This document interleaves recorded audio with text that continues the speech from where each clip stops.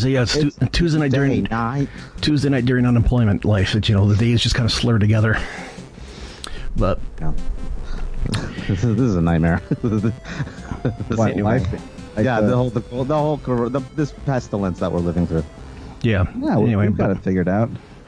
It's only going to have ongoing mass death. Anyway, and you are listening to Giving the Mic to the Wrong Person. I am your host, Jeremy, coming to you once again with a collection of old friends and new to talk to you about scintillating intellectual topics and other incoherent dumb shit. Going around our little virtual room here, let us introduce our good old friend and co-host, Garrett. Garrett, can you say hello to the viewing audience? I can say hello, Jeremy. Hello, viewing audience. It's me, Garrett. Happy to be here to talk about a very special topic. Excellent. And joining us from a state that is much hotter, that is both much hotter and currently in a hot spot right now, will you gents say hello and introduce yourselves and where you're tell them where you're from, as it were. This is Ben Cholak, president of Princeton University and co-host of I Learn Nothing. It's a philosophy podcast for idiots. And I cannot tell you how this is the worst people you could have handed the mic to, by the way. Yeah, my name is Patrick Dean, badge number 6569. I thought your name what is your name? I thought your name was Winston. My name's Garrett. I can explain the Winston Why does it say thing. It says Winston on the computer screen? See, this is what we do. This is what I'm talking about. This is what I mean. We take no prisoners. We talk about the stuff that matters, like people's names. Hey, how does it say Winston? Why does it? Because the only Microsoft account I have is for what used to be live.com, and I set that one up to be I'm emailing someone and I don't want them to know my actual identity. So I use that name. Yeah. The kids would call that your Finsta email. Do you know about Finsta? Do you know about the kids, the young people? I've heard of kids. I'm not as sharp about Finsta, so this is really good to learn these sorts of things so that I can talk to kids. So basically, the Finsta, I guess, is when you're like a young person and you have like an alternate Instagram. It's like your fake Instagram, and I guess you reveal more personal feelings or possibly personal photographs of your vaginas or whatever. I mean, I don't really know what goes on there. What have you? Legally, I'm not allowed to be on Instagram, and it's not what you think. All right, I thought of a joke in there, but that made me laugh, so I forgot it. I have that effect on people. Yeah, what's the name of the Instagram account you use for your FinDom setup then? For me, it's at break Pat's balls. That's my dominatrix. I dare you. She really does. It fucking rules. Can we say fuck on your show, or is that illegal? No, it's encouraged. Oh, okay. Fuck yeah. So anyway, as you can, wait, have we actually introduced everyone? I can't remember. I think we did. Yeah, I think we're all introduced. Gotcha. Yeah, I kind of can't remember either. And Sherlock, Pat Dean. We got already Winston. Then we got Jeremy. Yes, and one of the topics, because occasionally we will occasionally in our slightly random release scheme hit upon particular topics. Some of them more timeless than timely. And this was we got video signal. I'm working on it. Winston's here. We've been talking to Winston for about 45 minutes. We've never seen his face. When is Garrett getting here? Oh, I keep forgetting his name's Garrett. Well, it says Winston. Sorry. I know, yeah. There we go. There he is. Look at this handsome son of a bitch. Are you kidding? I told you guys. I want to fuck and this by guy the way, so this is an old cell phone. Married, brother. But I mean, let's look talk. at that T-shirt. I'll D after, okay? But anyway, but it was one of the things where Garrett had the idea of wanted to talk about Nietzsche, and since I myself have somewhat of a half-assed philosophy background. I will say I was actually taught by I was taught in my existentialism classes. Were taught by the guy who was was taught by Walter Kaufman, who was the person probably most responsible for both updating all the translations for Nietzsche and also kind of like helping to kind of rehabilitate, I guess you'd call it, his reputation after World War II. Basically say like, hey, by the way, this guy is not actually a Nazi. Yeah. So everyone calm down. Minor clarification. Right. Minor clarification, yeah. Oh, yeah. We should probably then point out that we do a podcast together about philosophy. I just realized we introduced ourselves and didn't say... I said a philosophy podcast for idiots. Oh, you did? Well, I wasn't listening. In that case... I know. That's the podcast. So the podcast that we run is basically I try to teach Pat about... I have a philosophy degree. Say it again. And I try to fucking teach Pat topics about philosophy, and he does not... He barely knows I'm there. Barely registers. But you said all that earlier, or I said it very quickly, but I said it. Okay. Well, then I apologize for completely interrupting the flow of the show. Then and go. So Ben, when you were getting your philosophy degree, was Nietzsche a big interest for you? Yeah, he'd been an interest for me since I was. I was at the typical age for when you pretend to start reading Nietzsche, which was like 14. That's when I started getting into him. Sure. But then I actually read him, it's and nice to own a Nietzsche book. Yeah, and then I Ben couldn't understand it because he didn't realize that there was actually English translation available. So he just kind of tried to read the German, and I just had no idea what was going on. He's like, this doesn't make any sense. He just didn't know. And this word has 22 letters in it. They're all consonants. Nothing about this makes any sense. Yeah, Ben fucking loves this guy. This is like Ben's. If I could, I don't want to speak for you, Ben, but I love speaking for you. So I'm just going to say that. I'll just let you. Just go ahead. He is your biggest inspiration in life, if I'm understanding you correctly. No, I've said it multiple times that he's not, but he is one of my favorite philosophers. Yes, he's in my top 5. Yeah. He's in my starting line. So extreme same, and I think that he. I feel like being part of the political left, I'm supposed to call Nietzsche a problematic fave. But I don't think he is. Absolutely, he is. Wait, whoa! This is a left-leaning podcast. Ben, shit! We should have started with that. Yeah, sorry to break it to you. Son of a bitch. So I don't know. Maybe I don't know how serious the term problematic fave is, I guess, because he is pretty problematic. He said some shit that he probably shouldn't have. No, he was a provocative philosopher for certain, right? But yeah. He sort of like he hated the like women's suffrage movement. Fucking hated it.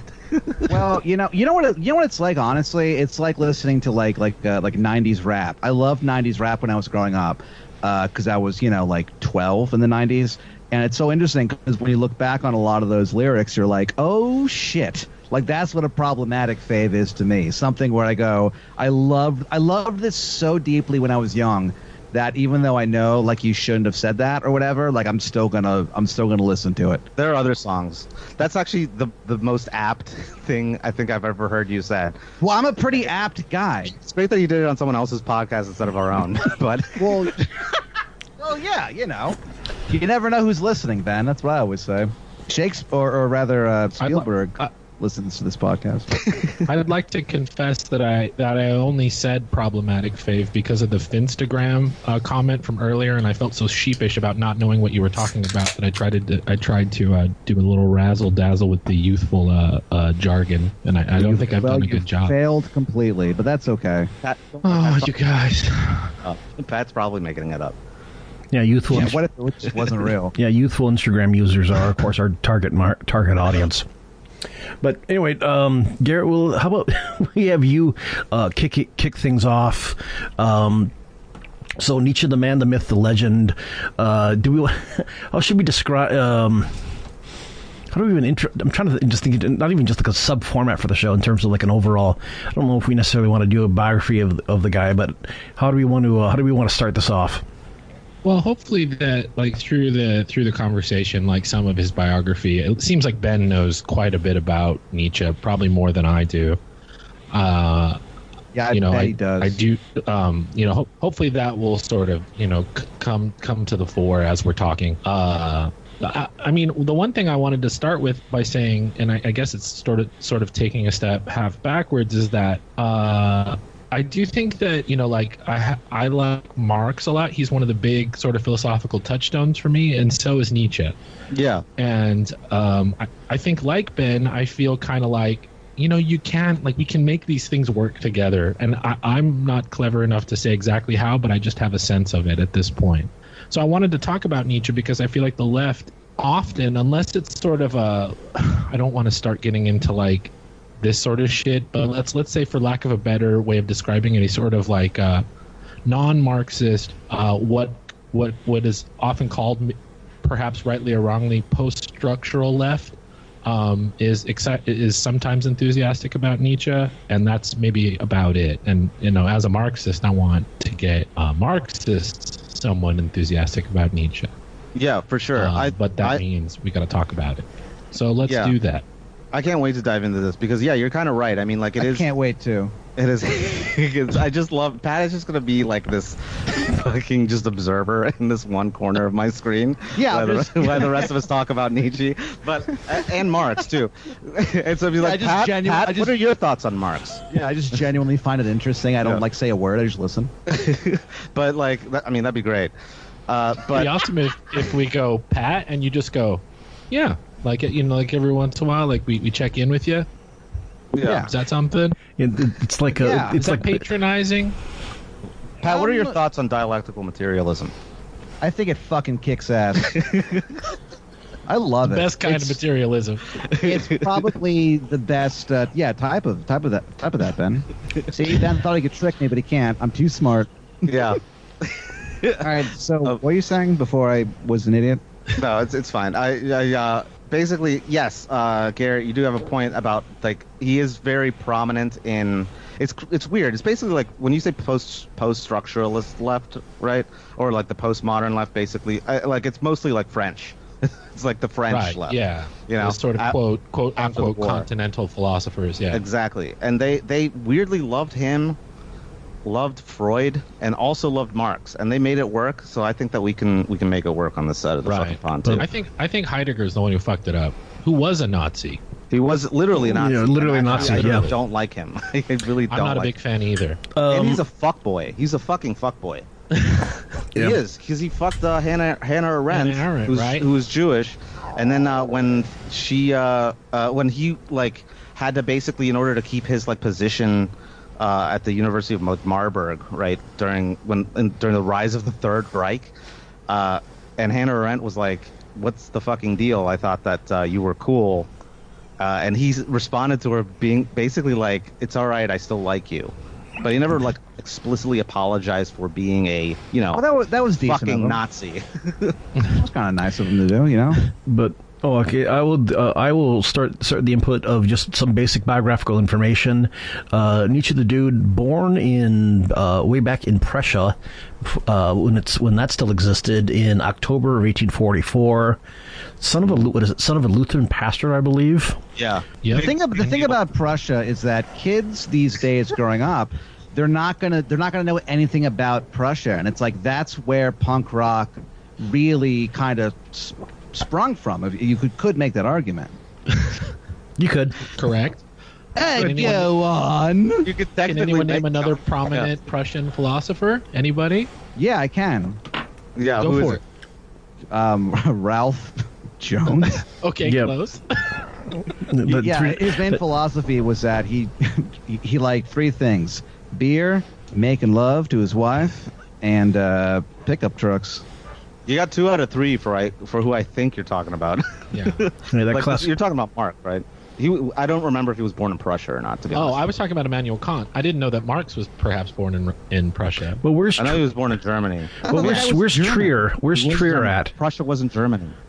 Prussia was one of the Germanies for a while. Yeah. Prussia was one of the Germanies? Yeah, because Germany was a fucking the conglomeration of fucking like different principalities and city-states. Oh, and shit. okay. Yeah. Fair. Well, So he was born in one of those, I think, and then like right when he was like a teenager, they all unified. Yeah. good for but- them. Fucking Kant. Yeah, but and Kant was the one guy. I think we were reading Kant. I think in like freshman year for some god awful reason. I don't know why I had subjected myself, but I always wasn't he. Like, the entire point was like he was such a dick. He was like, yeah, I'm going to write this dense, and and like screw you if you can't read it. Basically, he was the first guy who started that. Yeah. He was the guy where he'd walk around, and they would actually they'd set their clocks by him because he'd always go for like walks or whatever. Yeah. Yeah, That was him, right? Yeah, that's Kant. You're right. that's Yeah. Kant. So fuck Yeah. you. What do you mean, fuck me? Fuck you. Why? I don't know.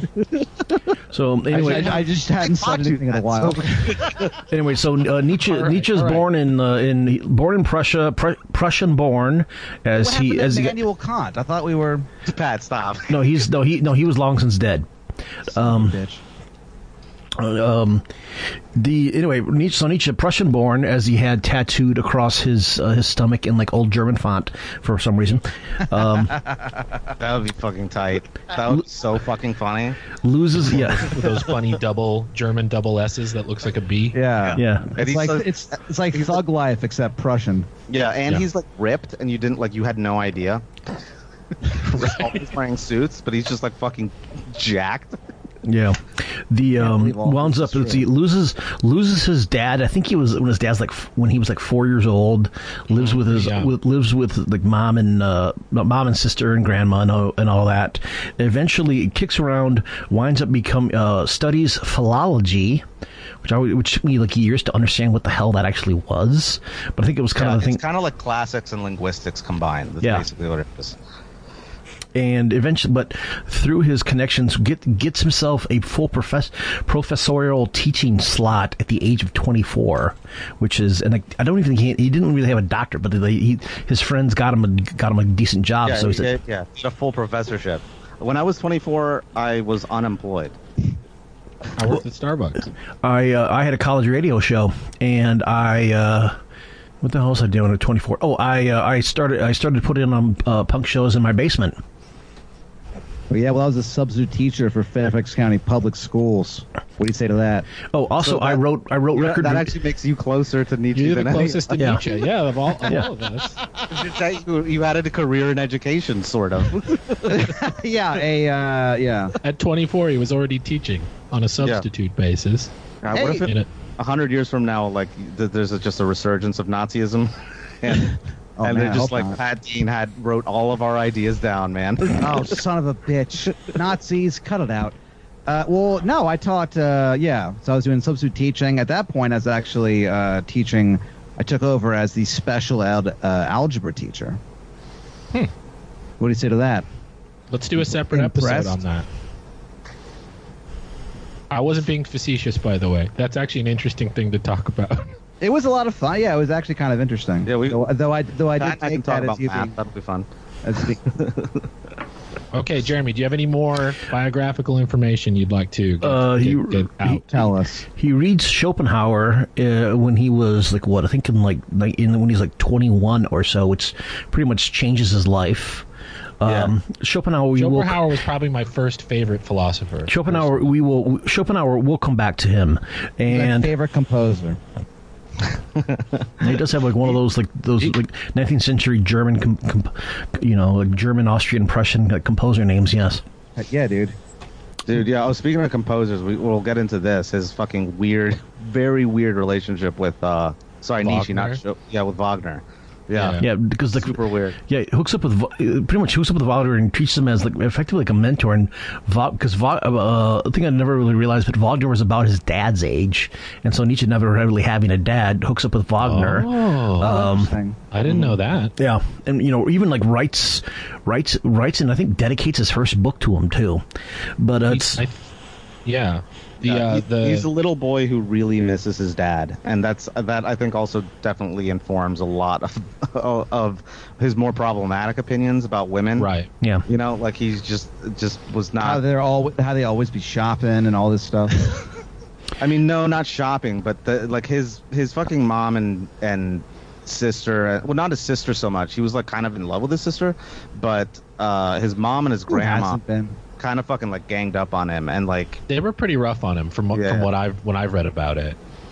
yeah, and he just never had a father because he fucking died when he was 4. So he's like, I might as well just not know who this guy is. As his main, I think the one line that his main translator Walter Kaufman would say is that everything Nietzsche knew about women was secondhand and third rate.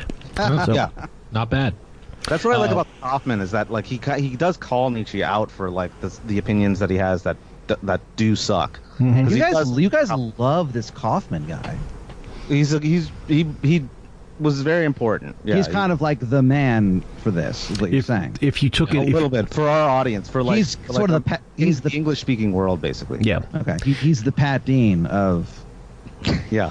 If you ever, Right. if you ever took a, if you ever just took, really he's cool the- and important and he's- handsome. yeah, He's the overman, if you will. yeah. He Yes. also, See, that's what what I knew about this guy, the whole Overman thing, because it was for a while in the '80s. It was very fashionable to have references to this to Nietzsche, and so there was like this comic book called Miracle Man by Alan Moore, where they heavily talk about the Overman concept. There's like a bunch of comic books from the '80s that do that. So that's basically before Ben taught me about him. That's pretty much the only thing I knew about him, is that he was the inspiration for a lot of comic book stuff. Yeah, exactly. to put it mildly, yeah, he was. That concept did kind of lead Fucking in. nailed it, Ben. I just nailed that so hard. But These two, they can't hear me right now. They don't even fucking know what's going on. I just nailed it, Ben. These two. All right, now they can hear me now. Anyway, so yeah, what two great guys. and we're back. But yeah, Walter Kaufman also wrote, if you took an existentialism class in undergrad or whatever, Walter Kaufman actually wrote like one of the main books, kind of a reader of like, intro to all the stuff, like, that it has, keeps little sections of everything from like, there's like bits in there from like Dostoevsky to Camus. I think I have that book. Yeah, Is it like something like Dostoevsky to Sartre or something. Yeah, it's I think I've had like 2 or 3 copies of it over my life, but yeah, it's a great introduction, and Walter Kaufman wrote it. Anyway, back to Nietzsche. Let's see, he winds up again, teaches for a while, I think for like 10 years, voluntarily enlists in the Franco-Prussian War. Where at one point he, as a mounted artillery, I don't know if he was an officer or not, but he was in a mounted artillery unit, gets thrown from a horse and gets hurt again, and so it's one of those things where like all of his life he's got almost like continually stacked up, just increasing amount of medical injuries. Can you imagine being in the trenches during war, and you're like, everything is like, the adrenaline's going, people are trying to kill you, there's people bombing you, and like Nietzsche is with you, and you're like, all right, like, let's do this, and he's just like kind of a downer, and you're like, fuck, Nietzsche, like, come on, man. Well, he would be one of those guys who's just like super enthusiastic about the mission of like being at war, the glory of war, and and then he'd be like the first guy fucking shot. Yeah, and then he's just like, "Fuck." It wouldn't be like having like Werner Herzog there, like narrating it, No, the entire action while it's happening to you. But Friedrich, I must confess, I am scared. We should not be scared. You need to say yes to this moment. The glory that to not be one of the herd, to die and be, That's a good Herzog. Benny Boy has a pretty good. I have a bit of a Herzog. I haven't done it so long. You I'm too do embarrassed yours, to do it. and then No, I'll I don't do want to do it right now because he just did a really good one, so I'm gonna embarrass myself. All right, I'll do my Werner Herzog. Here we go. It's not a tumor. All right, we're having a lot of fun here, guys. I saw that movie at the movie theater. Anyway, Arnold Schwarzenegger. who was Austrian, not Prussian. Sorry, Ben, go ahead. Wait, who was? That's a good point, Schwarzenegger was Austrian, not Prussian. Oh, yeah, that's true. Ben, fucking idiot. What do you mean? Now Fuck he's you. a- Anyway, look, it's fucking. What do you mean? Fuck you. Anyway, And so, but at some point during his life, either while he was a student or he is an army, visits a brothel, catches a case of the syphilis, which may or may not, well, probably did, will come into play later in life. Sweet syphilis. Yeah. That's a very Nietzsche way to do it, by the way. You know what I mean? He's like, I'm not just gonna have ordinary sex. I'm gonna have dangerous sex. Yeah. That shows my commitment to the living a full life. The Dionysian my dick wet, Yeah. no matter what. the Dionysian. Is he a free market guy? I don't think so. People love him. Okay, well, because that'd be very ironic.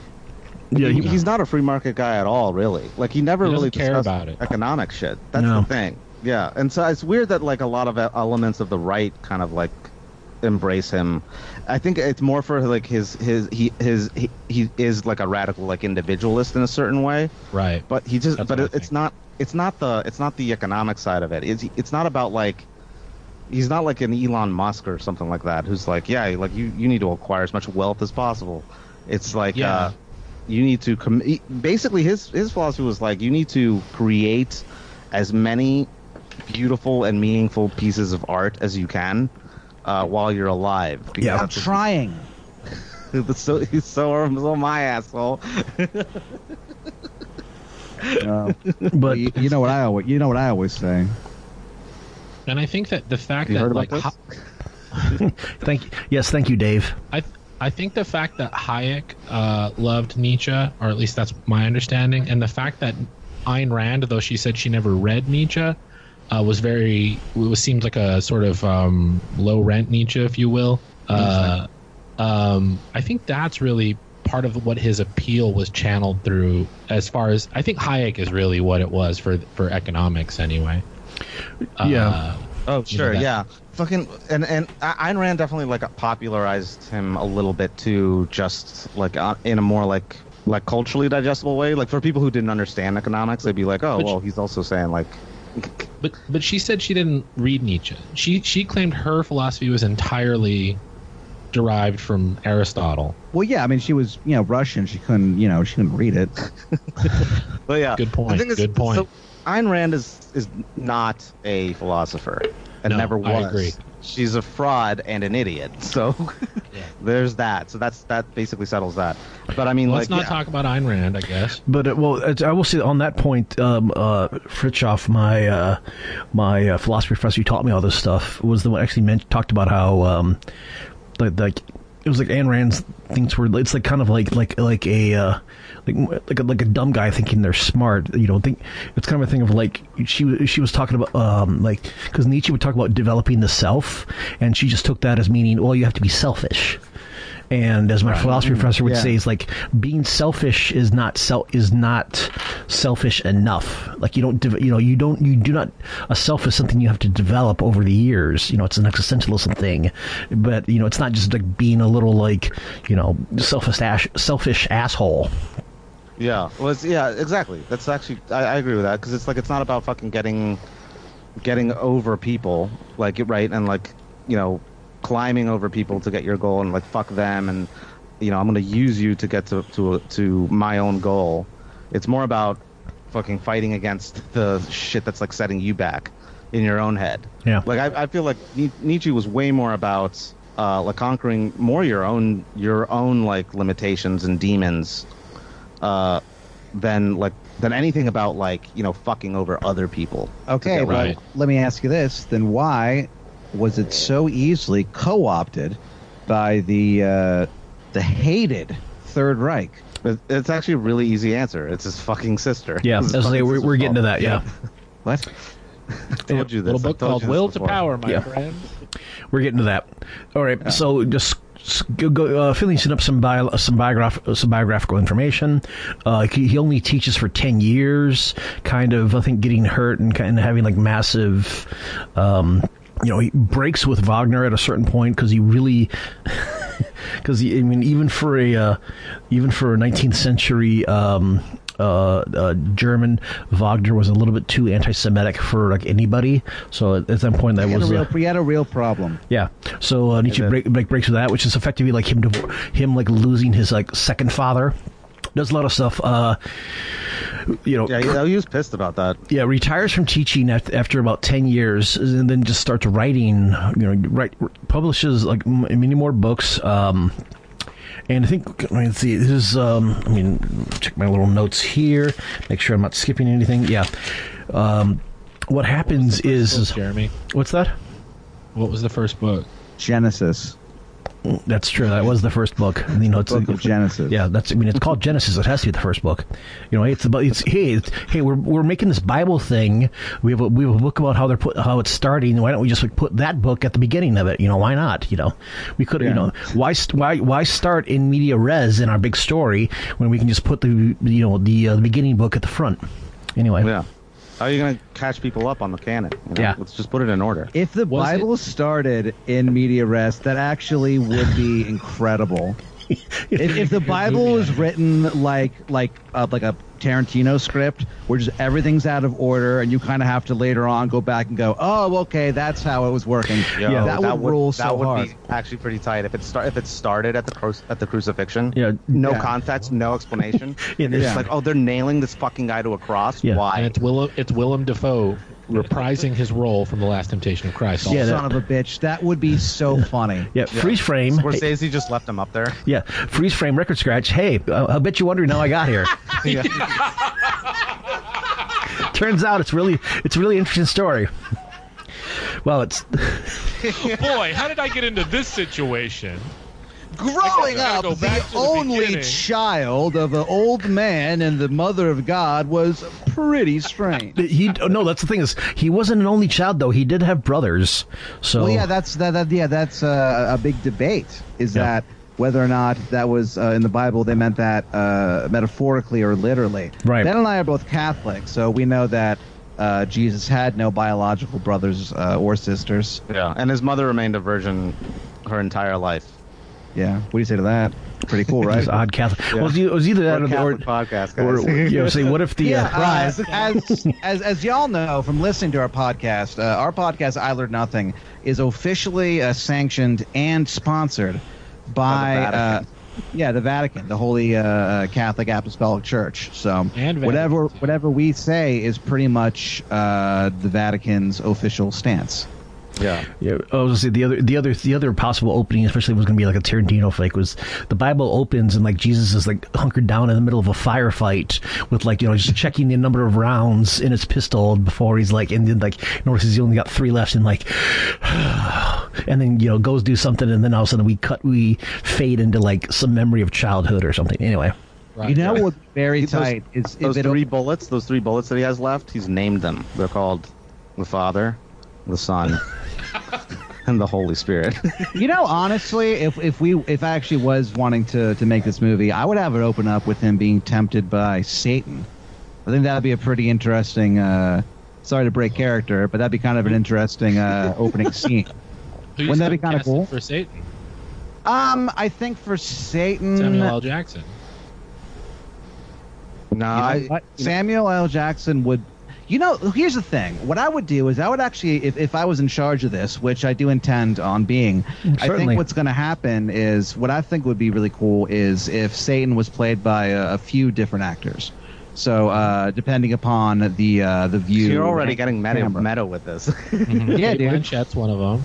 Kate Blanchett would be great. The guy who played Moriarty on Sherlock would be great. Ooh, good choice. Your boy, who else? Tilda Swinton. I think Tilda Swinton would be. You know what? Honestly, I can't think of an actor that I wouldn't want to see try to do the devil. There's so many different ways to do it. But Tilda Swinton has speaking of Alan Moore related properties, Tilda Swinton has already played a supernatural, dare I say, angelic character in the film adaptation of Constantine. Oh. Which actually is which actually is worth seeing. Which actually is worth the movie is worth seeing. It just although the fact that they cast Keanu Reeves as this a working class English bloke in the middle in Los Angeles, just makes Perfect, whatever. But everything else about Constantine is a lot of fun. Yeah, there you go. So I'm a big John Constantine fan. I'm right now showing the other people in our little chat here. Hopefully we're not recording some John Constantine Hellblazer comic books. I love Constantine, especially the Grant and his stuff that he did, because there's a bigger emphasis placed on characters and stuff like that versus magic and crazy adventures and superheroes and stuff. Right. It is a really incredible. And also, he ages in real time, which I think is kind of cool. Oh, so it's a very incredible thing. So by the time that the series ended, he was like well over 60 years old. So the point is that I'm a big fan of him. But I heard that movie was fucking terrible, so I never watched it. I heard it was very bad. I don't think it's terrible. There's a lot of, there's a they talk to Papa Midnight and there's a scene where he has to visit hell. Talk to my dad? That's weird. Yes. You're going to say Papa Roach, Jeremy. No, their song was... It's me, Papa Midnight. Ben's like, one second. Now you're just getting the wrong side of my family with your racial stereotypes. My dad's the Jewish side. Oh. Remember? You met him. I know. I've met him several times. Did you hear that they're actually working on a Justice League Dark... I don't know if it's like a TV series or like a movie treatment or like a streaming show, but they really are I'm kind of curious because finally we'll get a chance. Well, actually, I think we've had a Zatanna before, but just a show that actually has like both Constantine and Zatanna in it, like I would watch. But that would rule. Yeah, I feel like they could totally do that. Who's the second name you're saying? Zatanna is she speaks backwards. The magician lady who hangs out with Batman. Yeah, and to do her spell, she has to speak backwards. I'll say this, is that the one comic book movie that I want to see... I'll be right back, homies. I'm going to get another beer. Okay. But we'll get to need you soon enough. You're missing what I'm saying. The thing that I would like to see, comic book-wise, my friends, I do consider you my friend at this point, Ben, is that if they made a Marvel Man movie, that would be tight as hell. Like, people put up this thing on Twitter where it was like what name a director and what Marvel movie you would like them to do.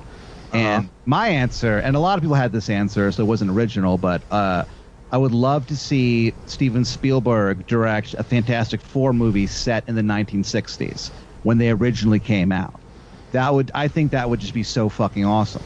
The other one is goddamn that would rule. my good friend David Fincher doing adapting Miracle Man. I think that would fucking rule so hard. I don't know how could you get a thematically appropriate Miracle Man through the studio system without it getting like noted to death. I think if the thing about it is that Miracle Man is not as well known these days as like Watchmen or The Sandman or whatever. Right. But it's arguably more important because it kind of kickstarted it. Totally. Sorry, just now I don't know what you guys are talking about, so I'll just. Well, you're chiming in and you're agreeing, and I appreciate it. It is the first deconstruction of a superhero ever in comic books, and so from that alone, it's very important. But it's also, you know how sometimes you hear so much hype about something, then you finally see it, and you're like, oh yeah, this is fine. Because so many people have ripped it off over the years that you're kind of like, what is revolutionary about this? You know what I'm talking about? A lot of people say that about Watchmen, the comic book. But I'll say this. This comic book, Miracle Man, is so good that people have not been able to rip it off that bad. Yeah, although it's very good. Right, although a lot of the stuff... I can't wait. Did which came first? Did V for Vendetta or did Miracle Man come in first? Because I can't remember, or if because it didn't like Miracle Man, Marvel Man, whatever the fuck. Like he work on like two different times. And I can't remember what the order of things were. So yeah, probably I should have mentioned that. So Marvel Man is in England it was known as Marvel Man, but then Marvel Comics threatened a lawsuit, so blah, blah, blah, blah. So when it was reprinted in America, and all the reprints after that, they changed it to Miracle Man. Which is interesting, because the character is a ripoff of Captain Marvel to begin with, so it's like, I don't know, it's kind of funny. Yeah. But yeah. An Ouroboros of licensing. Yeah. I guess at the end of the day, I just licensing, man. At the end of the day, I just got to say fucking licensing, man. And eventually, it was the person who took over and completed the series was Neil Gaiman, years before he started up Sandman. Yeah, Neil Gaiman with Mark Buckingham, who went on to illustrate Fables with Bill Willingham, and I have wasted my life. Did you expect Fables to turn into some very convoluted allegory for the state of Israel? For Israel, yeah, to the point where like you look at it and like, wait a minute, there's something going on here. Really? Oh yeah, it gets really weird. Like, yeah, so yeah, you know that rule. Yeah, that. So basically, Fables is this comic book where it's like it's one of these comics where it's sort of like Y the Last Man in this sense, where it has probably the dumbest premise ever, but they pull it off really well. And the premise is that all the fairy tales that we've talked about over the years, Aesop's Fables, the Big Bad Wolf, the Three Little Pigs, all this shit, it's all stuff. real. Yeah, they live in a magical community in New York City, and the stories is about them just kind of living there. Yeah, they live in Bushwick. That's the really dumb idea, but it's a very great comic. But yeah, about halfway through, there's this kind of weird monologue that the Big B Wolf gives about how the Jews. No. It was just some kind of anti-Semitic screed. Completely. Yeah, it's very much in favor. Yeah, yeah, 180 degrees. About how Fabletown is a place that is surrounded by enemies that want to kill them, blah, blah, blah, blah, blah. And he's basically like, yeah, it's a lot like this place called Israel. I could probably find it. I mean, I'm looking at my comic collection right now, but... Man, that's a little ham-fisted, too. It's like, it's kind of like this place called Israel. And then the rest of it is just like... Again, Israel. It gets like... Jeremy, let me ask you this. How, as a fan of the comic book, and I know that... I don't know what the DSA is, but I know that you're in it. So I have to imagine that I mean, if you're like myself and Dan, you kind of are into the idea of a two-state thing. You know, the Palestinians having autonomy there as well, stuff like that. Whatever. So if that's your beliefs, no comment. What was your response when you read that in the book? I think my response was, like, where did this come from? Like I said, it's one of those. It's like it was almost a thing of like. I don't know if it necessarily came out of nowhere, because it might have been a thing that was the kind of like some sort of like guiding theme from the very beginning, but it goes from being, because I think it goes from being like very like low level, what is very like urban fantasy story, and then at some point it goes from, say, like it goes from something that could be, you could be lost in the background hum into becoming like one of the loudest things, becoming such a loud thing that you can't escape it because it's omnipresent and loud. And sure. It's that discontinuity, it's that jump that is the, that spike of becoming in the foreground, like wait, where the hell did this come from, all of a sudden. Feels like he was waiting to talk about it. Yeah, whoever wrote it was just waiting. But I haven't read it. Bill Willingham. I believe in the three-state solution. That is, it's Israel, Palestine, then me and Ben. Makes sense. Sure. Okay. We get our own state. Yeah. I think we've earned Israel? it. Yeah, why not? Why not? It's beautiful out there. Sure, Babe yeah. City. Let's lobby the Ben, Babe City. Let's get this going. And if you're lucky, you can get like get the franchise rights to like open up your own like In-N-Out Burger there for some reason. Why not? Yeah, why not? That would roll. Yeah, fully kosher. I'll hit on my dad about that.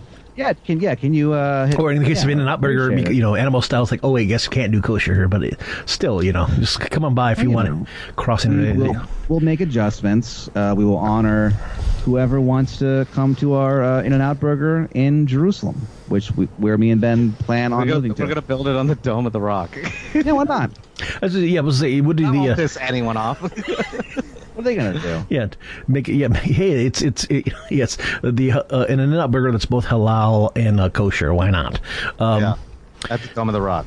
Well, if anyone can They pull that finally, off, I will it's say this, In-N-Out burger. they finally opened an In-N-Out Burger in Oregon, and even like during the pandemic, because we would drive down to because it's located between Salem and Portland, and my partner's family has a lot of family in Salem, so we're driving down, look over, and just the line of both cars, and just apparently it's more than a 2-hour wait to get food there at this. Well, that sucks. Yeah. Yeah, no, In-N-Out Burger's fine. I don't think It's not that good. It's not nearly in the top tier of fast food establishments. Not even Yeah. close. But it's fine. But I wouldn't wait 2 hours for any kind of food. To be honest with you, if I went to wouldn't any wait. restaurant and they said 2-hour wait, I'd say even if it's my favorite restaurant, I'd be like, well, I'm just gonna go somewhere else. I'm not waiting 2 hours to, Yeah, you but- know. There's no hamburger that's worth a fucking 2-hour wait. There's It's like- no hamburger worth it. It kind of like it's kind of like Unless it gives you everlasting life or something, and that's Yeah, what you deeply unless desire. unless the bread is made of a Eucharist, then yeah, it's probably not. Get a lifetime supply. Oh yeah, yes, I would like a Christ. double and a triple, and can you make them Christ style, please?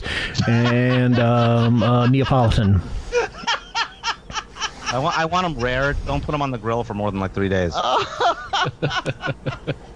Make them Christ style. So, okay, anyway, back to Nietzsche. Any idea how mad somebody would be if you want to do like a Jack in the Box and you're like, "Can I have a Christ style burger?" I feel like they would kill you.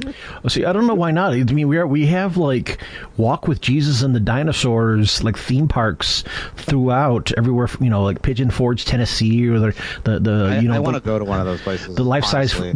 size fucking like Ark, which Yeah. funny. Can I say, I don't mean to be too controversial on your show, but I got to say that I think those places where they have biblical figures and dinosaurs, I don't think they're correct. I think they're wrong. Really, you sure that the places where they show the dinosaurs with saddles and stirrups No, for some that's the reason thing. are not They're like incorrect. historically accurate? They're not historically accurate. Can you imagine seeing a dinosaur with stirrups on? I mean, Yeah. it's ridiculous. It's like, wait a minute, I thought Funny these were that they invented in like kind of, 15th century ripped off Europe. Dinotopia. like this museum ripped off Have you guys heard of Dinotopia? Oh yeah, no, it was No. like a 90s kids book series, wasn't it? Yeah. It was awesome. I know the I've heard of the Animorphs. Flintstones. That kind of sounds like they ripped that off a bit. I know the Book of Mormon. It sounds like they kind of ripped That- that off. That's funny too. That it basically is like a Norman Rockwell version of the Flintstones because Dinotopia. Hey, I got an idea. Why don't we take like Dinotopia and we mix it with G.I. Joe, so that of a bunch of dinosaurs that have like laser weapons and little firing missiles and shit, and we'll call them Dino Riders, and we'll sell them to dumb kids in the 90s. But Man, but if that was real, though, I feel mean, like if that was Sounds like real, Jeremy's just shitting gold right now. I mean, like we should. yeah, like why don't it- we go to Pretty sick, you Hollywood? guys. We should go to Hollywood right now. yeah. Well, luckily you and I poisoned the Heineken he's drinking right now, so he'll die soon, and we'll steal his ideas. But I feel like if that became a real thing, where it was like, oh yeah, the military is using dinosaurs as transportation, I feel like we would sell a lot of those action figures. So, is there somebody that we can talk to about getting this going? Or first of all, we need the government to actually start creating the dinosaur. That's kind of the thing. It's like that's how you know that. That's the hardest part. That's how you know It is that the we hardest haven't part. done that yet. Because if we could do that, the military would fucking militarize the shit out of riding dinosaurs and yeah, farming. Huck, why isn't that? Yeah, why isn't that a yeah. Jurassic Park sequel? I would do that. I'd be like, make me a general. I have this great idea. And Yeah. they're like, okay, well, what is it? It's like not until you make me a general first. I just had a complete. Shockingly, I just had a completely unconnected an idea unconnected to anything we've talked about so far. But it isn't somehow connected to like Hollywood franchises, mass death, theme parks, and action figures. What do y'all just spin off the top of your head? What do y'all think the infection rate of anybody going to Disney World about now is going to be on average? Because have you seen some of the footage that people have my like God, dude. been like Jeremy, people do have you been like have an live answer to streaming? this? Like, is this something we're guessing about? Like, No, I don't know, because but it you just know it the just struck me answer? because we live in the modern era. What do we plan? So Florida die? So the problem with I think there's going to be a higher average than normal coming from there because it's a amusement park. You're screaming, you know what I mean? You're yelling. Mm-hmm. There's all Tons of kinds screaming. and so it's like, I feel like in a place like I was thinking about it. The bar that I work at is not opening for a while, and I was glad because the idea of trying to get a bunch of adults to socially distance correctly by myself when they're drunk. When they're drunk is a nightmare. Yeah. So the idea of doing that time, and like this is like a 70-seat room, which would be, you know, a 20-seat room if we actually did it correctly for the virus. So the idea of trying to control that, it seems like it's kind of out of their hands almost. So it is, it's horrifying. So I guess what I'd say is probably 100% infection rate. That's probably right. And that's the thing is like Jenny Nicholson was posting about it, how like there are That like motherfucker, I don't even know what it is. Well, no, but she was just like, more like declaiming, talking about how like you now have like there are like multiple like, because Disney fandom, of course, is like its own defined sub niche on, you know, Twitch, YouTube, whatever. They did a great job with their fucking branding and marketing and like just like clamping that shit down. Yeah, they did a great job. Why didn't they just hire Verhoeven? You know, get hire Paul Verhoeven to film their little commercials for their, like, hey, this is dystopic enough. Let's have some guy who's really good at this film this shit. But no, but there are like multiple like live streamers who are like, you know, it's almost like you know have like civilians wearing body cams going through their, you know, talking about their breaking quarantine Disney experience as they kind of wander through Main Street USA, and there, you know, there's nobody there, and maybe some like families there, and maybe like half of them are wearing masks or something. But anyway, no, I was going to say, it's just one of the things that just been popping up in my head is like, there's just something very symbolic about, it's almost like, talk about, you know, important comics. Like, if you remember Frank Miller's 80s Give Me Liberty, where he had the scene of like the scene of Best like, comic ever. yeah, the scene of fast food franchises going to war with like huge walking tanks that are shaped like burger mascots. Like the Clone Wars. Yeah. But you take My thing is, if I'm out and I see somebody without a mask on, I hit him in the mouth with a baseball bat. The Texas way. yeah, it's and then I scream at him, Texas. And you do a hook 'em. You do. Horn. horn. I didn't even go there, motherfucker. I go follow me. My dad went to follow A&M. me, I follow me can't on actually Twitter do at Pat Dean. Yeah, it's like the Warriors, only they're enforcing quarantine and mask wearing.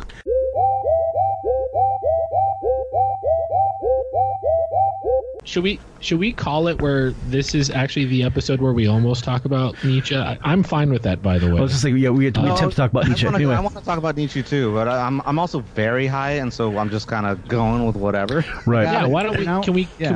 Can we try to commit to coming back to Nietzsche like at a future date, and we can just kind of bullshit. Well, either way, I mean, Ben, how about the next 2 minutes? Ben says everything he knows about him, and that way it covers. Okay, well, here, let me. We don't say. We'll all mute ourselves. No, I'll do that. I'll do that. But I also would like to continue the conversation. I mean, like, it doesn't have to be right now, but we can also. But I can do it right now too. That's true. I mean, at some point, it's life. All right, so Ben is. Jeremy edits this fucker, so let's get Jeremy's input. 2 minutes on everything he knows. Let's let. Hang on. Jeremy. Like I say, okay, real quick. Well, like I said, all we have is, I mean, it's life during pandemic. All we have is time. It's like, what the fuck does time? I mean, I've been unemployed since December. What the fuck does time mean anymore? Yeah, let's do this yesterday. Real quick. Yeah, indeed. Let's fuck with causality. Why not? We are doing it yesterday. That's podcast so hard and so fast we go back in time like a Star Trek plot device. Captain, here's your microphone, here's your headphones. We need to podcast hard enough to go back to the year 1986. Yeah. Anyway, an endless loop. We actually never actually do it. Yeah. We just keep warning ourselves about it. It's like Tristram Shandy. I never watched Star Trek. Oh, it's a good show. I mean, I like other super nerdy stuff. I'm gonna go out on. Cause I have known you for what, 25 years. 22 years. 22 years. All right, fine. Just rounding up. No big deal. You would not like Star Trek. Yeah, I know. I feel like I wouldn't. I like Star Trek. I actually really like Star Trek. I know you won't. Okay. Well then, Ben, I will in respect to you and out of deference to you, I won't watch it. I'll just keep watching Girls Gone Wild like I normally do. Hey, they did add Deep Space Nine did add Chase Masterson to the cast for that effect, so that was part of it. Was she on Girls Gone Wild? Though it was the mid '90s, and she was kind of the pretty the episode where Quark's bar unionizes, where Classic. you actually have What was her name again? Chase Masterson was the I think she was Bajoran. I can't remember her character's name, but she's one of the ones that have like the little the extra special like above the nose forehead meatloaf, to use the term that the Greatest Generation describes it. Good choice. Yeah. Yeah, dude. I don't think I'd like this. This sounds horrible. But anyway, okay. So real quick, let me just to finish up the biological, and just because I'm going to finish this, or I'll fucking or die or something. So okay, we need so to get through Nietzsche's like basic biography. yeah, we got at least we have to finish that. I'm so sorry if we fucked this up. By the way, No, it's I'm 4 beers in. I'm We're good. having this much goddamn fun. Just have fun. But I mean, yeah. we can talk about Nietzsche sometime soon. Yeah, just have fun with it. go. Fuck Anyway, Nietzsche's bio. So Nietzsche is resigns his academic job, has to, because his health is so poor. He's bouncing between like 2 different places in southern Europe. What a Is loser. Is Switzerland, Southern Europe? Anyway, Southern or Central Europe, depending on the season. At some point, and like publishes all these books. I don't know how they're not exactly the most popular, but whatever. But he's able to survive on it. And at some point, sees, I guess the story goes, sees a man beating an old horse in the street, I think in Turin or somewhere in Italy. Turin, yeah. Yeah, and collapses, like has a complete mental breakdown, comes to it and is completely, and after that is kind of like, that's kind of like his mental break. And after that, lives with the family. Mom dies, and so his sister takes care of him, which is the problem because his sister winds up taking like conservatorship? What's the state when guardianship? Yeah, I think guardianship. Yeah, it's like the legal state of took over. She edited all this. She's in charge of him because he's an invalid. Yeah, he's completely fucking out. Yeah. He's in bad shape. Poor guy. And it's also theory. I mean, part of it is that, as we mentioned before, it could have been the syphilis that he had contracted earlier, playing thing. It's also been theorized that somebody hypothesized that he had a condition where he was actually getting, actually had like a small brain tumor growing right behind his right eye, that might have been playing out and really took in. I am not sure on that one. It's just one of the things that I read when doing quote unquote research for this episode. So it's also kind of fucked up, real quick. Sorry, not to interrupt, but like his dad kind of died similarly, a little similarly, like from a very sudden, like kind of like brain fucking like aneurysm or stroke or something like that. Yeah, like suddenly. Something very similar happened to my dad. No, it didn't. I know it didn't. What do you mean? I'm so sorry, guys. This is okay. Listen, let him have this. I mean, I don't want to all the time. Yeah, it's kind of personal. I don't want to elaborate. Then why did you fucking bring it up? I'm just saying that it's like my dad. Let him bring. Hey, let him hold on to this. It's either this is a lot like my life. I don't want to talk about it though. I can't give out any more fascinating details about my immortal father. I do apologize for that. But anyway, Ben, what did you do today? Anything fun or? Insulted your best friend, maybe? Oh, it's fine. I'm used to it. Codependent relationship, yeah. Yeah. Let him have this. It's either the father, either. Who else am I gonna do a podcast with? Yeah, it's gonna say it's the creative. You guys, by the way, are you guys okay? Yeah, it's the creative spark. What if honest answer, what if I looked up and you saw that I was clearly fighting back tears? Honestly, what would you do?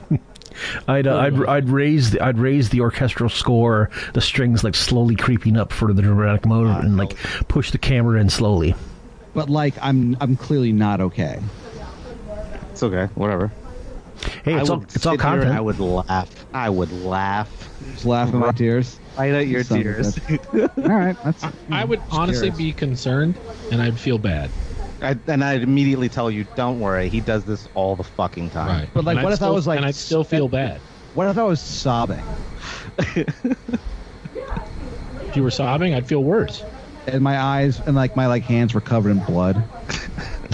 The tears of a Very clown. concerned. I'd be like, is he having some sort of Nietzsche type Breakdown. brain sickness? So Nietzsche has the brain sickness. He was struck down with the sickness, you could say. His sister takes over conservatorship. Sister publishes one of his publishes his last couple of books, but also takes all of. His sister is kind of an odd case because. An anti-Semite bitch. Yeah. Her sister was married to a guy named Bernhard Forster at one point, who was a Adolf full-on Hitler Sr. Yeah, full. By this point, all of Basically, yeah. all of the proto.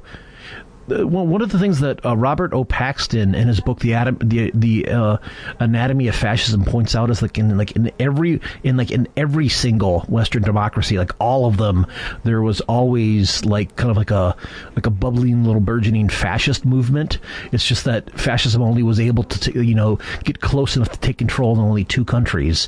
So there was we had fascists in you had Oswald Mosley in Britain. We had the German American Bund. That had like a fucking. Imagine being a guy, a New York Jewish guy having to sell tickets at to that Madison Square Garden rally that they sold out, the American First rally they sold out in 1939. It's just a big American Nazi rally. Honestly, I think they'd be thrilled. They'd be like, "We're making so much money." This can't possibly go wrong. Yeah, Cut that. You just cut look that. up and you see everybody walking towards you, and the curve. What are you? You're a Nazi? Music What the fuck starts is that? playing. All right, fine. But well, that's the thing. They knew about. They were, at this point, Americans knew plenty about Nazis by this point because it's like you had I was trying to read. There's a book called Hitler in Hollywood that's all about how Hollywood was. Hollywood. I was trying to make nice with. They deliberately made nice because Germany was such a big market. So you had all the studios who would deliberately suppress all the anti-German and pro-Jewish content of the films back then, and you had 1930s 1930s anti-fascist groups that were just Southern California Jews and leftists who would protest when they brought either Mussolini or Leni Riefenstahl to town. It's a hell of history. Anyway, I bring this back. Hey, Hitler, you're a real sleazebag. See? Exactly. Yeah, also, the Coca-Cola company invented Fanta for the for the German market. Yeah, it's like, hey, we can't sell them Coca-Cola. We'll just change our name. Yeah, we'll just make this other orange drink that you guys love because Nazis love orange soda for some reason. It's the Teutonic way. Wild. No, this is what Nazis. Why didn't they Nazis want Coca-Cola? and Kel from Keenan and Well, Kel. Germany, there's no native fruit to Germany. They don't grow. Fruit does not grow there. It refuses to. So orange soda, they're like, holy shit, this is crazy. No, We are hell land is it who is one? cursed with no fruit. No fruit will yes, grow. we Werner Just a Herzog barren talking motherland. Just narrating veggies about everywhere. Oh, we narrating grow about very many sodas. vegetables, but no fruit. Yeah, they just have celery and carrots. What a terrible country. Well, they have cabbage. You gotta have sauerkraut from somewhere. And we're back. Pat Dean, 96.7 WPAT FM. We're spinning all your favorite hits from the 30s, the 40s, and today here WPAT FM. The Pat. Here's Frank Sinatra with Grab My Balls, bitch. Grab me by the balls. Dun, dun, dun. Yeah. I've had to do legal IDs. You're listening to 88.3 WCBN FM Ann Arbor, all the way to the left of your FM dial. Radio Free Ann Arbor. If I was farther right, I'd be in the glove compartment, my friends. Hi, WPAT 1019.59 on your FM dial. My wife left me 3 years ago, and I'm only just now coming to Y'all terms both with it. forgot to say the time two ways. 8:47, 13 to the top of the hour. Oh yeah, I did fuck that up. Well, that's why I'm okay. doing podcasts and not radio work, I guess. I would have had no. I did not even know that they did that. It's I don't even know if they still do, but they used to do it. yeah, they used to do it. Well, there was a local radio host who did like he had I think it alternated between like an afternoon talk to a morning talk or whatever, and then eventually he had to start playing music depending on what station he was on. But it was a guy by the name of Rick Emerson who had been doing he was doing this all up, but he was also he liked doing he would do a lot of like deconstructive radio stuff where he'd talk about the kind of crap that like consultants would tell them what to do of how to be a big time professional radio host. And it's one of those things that, I did college radio college/community radio for 6 years. Even after I graduated, I was like, yeah, I'm glad I never, ever, ever wanted, touched any sort of commercial station.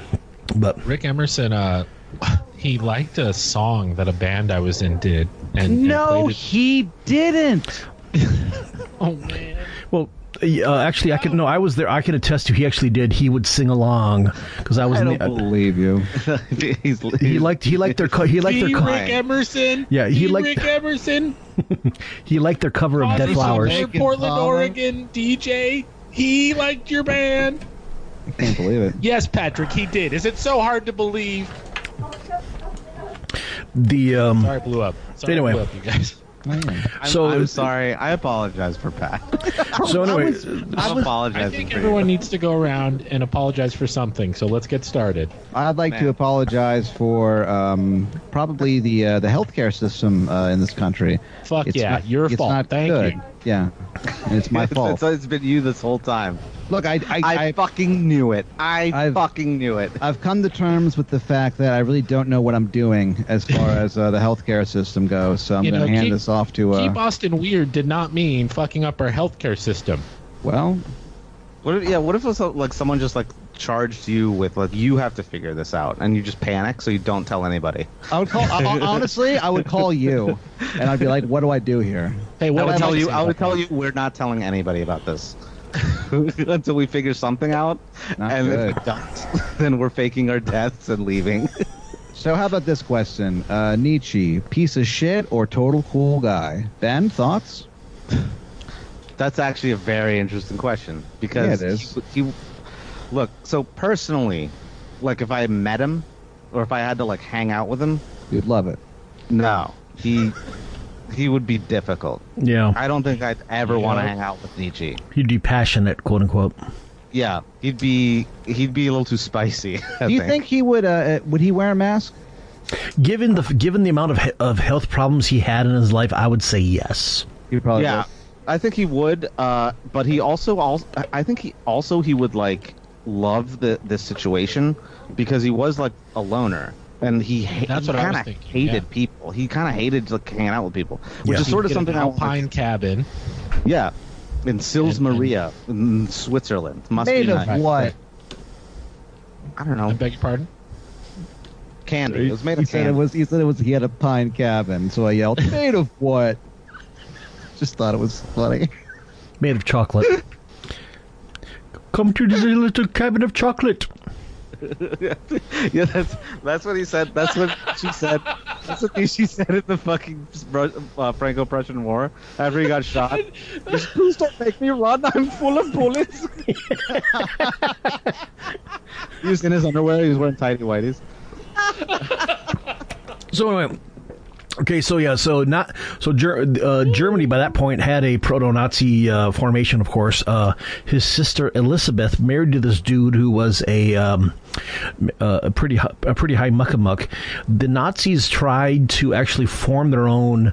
Like I said, it was only one of the most bizarre, like underreported segments of Western Hemisphere history because they wanted to start their own like Nazi commune in Paraguay. Yeah, I don't and they kind of did. So. No, they did. I don't think They so. did. It failed. It was like in the late 1900s. Mhm. They kind of 1800s. They kind of did the same shit that we talked about that guy Gregor McGregor about like swindling people into moving to like Belize or whatever. Oh, sure, yeah. It's a similar situation. That whole thing. Similar situation. It's a situation. He he was in charge of like founding this commune there, but just fucked it up. Like was totally unprepared to do it, and like so people just like got there. There was like no houses built. There was like nothing, no infrastructure at all, So and they were he, all just super pissed. So he really Pat Dean'd it, is what you're saying. Yeah, Like yeah. crazy. You were like, hey, come over here. We're gonna start a commune for white people, for pure white people. Yikes. And then, Get a bumper sticker. well, You know how I when wouldn't you said Pat that? Dean Pat? did. You know, remember when you said that? I don't recall saying that. But, if I did, sorry. Yeah. Well, he was pretty sorry. Shouldn't have said Not about saying that, but for not having the colony prepared. Yeah. So that colony fails. They move back, but anyway, so Sister Elizabeth has to take care of him, and at this point he's an invalid. She takes all of his, publishes a couple of his books, takes all of his notebooks and his like sketches and little writings and whatnot, puts it together and completely. Recontextualizes and kind of just like she effectively chopped and screwed all of his writings and manuscripts and shit. Puts out a book called The Will to Power that's full on like really like skewed proto fascist stuff, and I think that's part of where it was just enough that it was really it fed into the spirit of the time to the point where 3 decades later. Chancellor Hitler is wandering around, and I think she visits her town, and she invites him. And I think doesn't she like didn't she give him like an actual like a personalized copy of it or some bullshit? Because I remember at one point they did meet. Yeah, they definitely met. So she used her contacts. She used her contacts through her husband, who was like in this like the Nazis didn't exist yet. I guess until I mean like later, like obviously in like the 20s, 30s. Right. But through her husband's like contacts, because she was like into it. She was into like white supremacy. She was like very much a white supremacist. And she was like, my brother wrote these things where if you completely like decontextualize them and cut out important parts, it sounds like it's the perfect fucking like supporting philosophy for Nazism. And so she chops and screws this manuscript, which was like he wasn't ever ready to publish during his lifetime. She just like fucking chopped it up and published it. And a lot of it was notes, like from various periods of time, weren't they? Yeah, So he was planning a book that he already titled "The Will to Power," which is it was a very important concept. From my understanding of it, at least for my classes, is like the way, because in English, power means at least two different things. Like it can mean both like domination, but it also means vitality.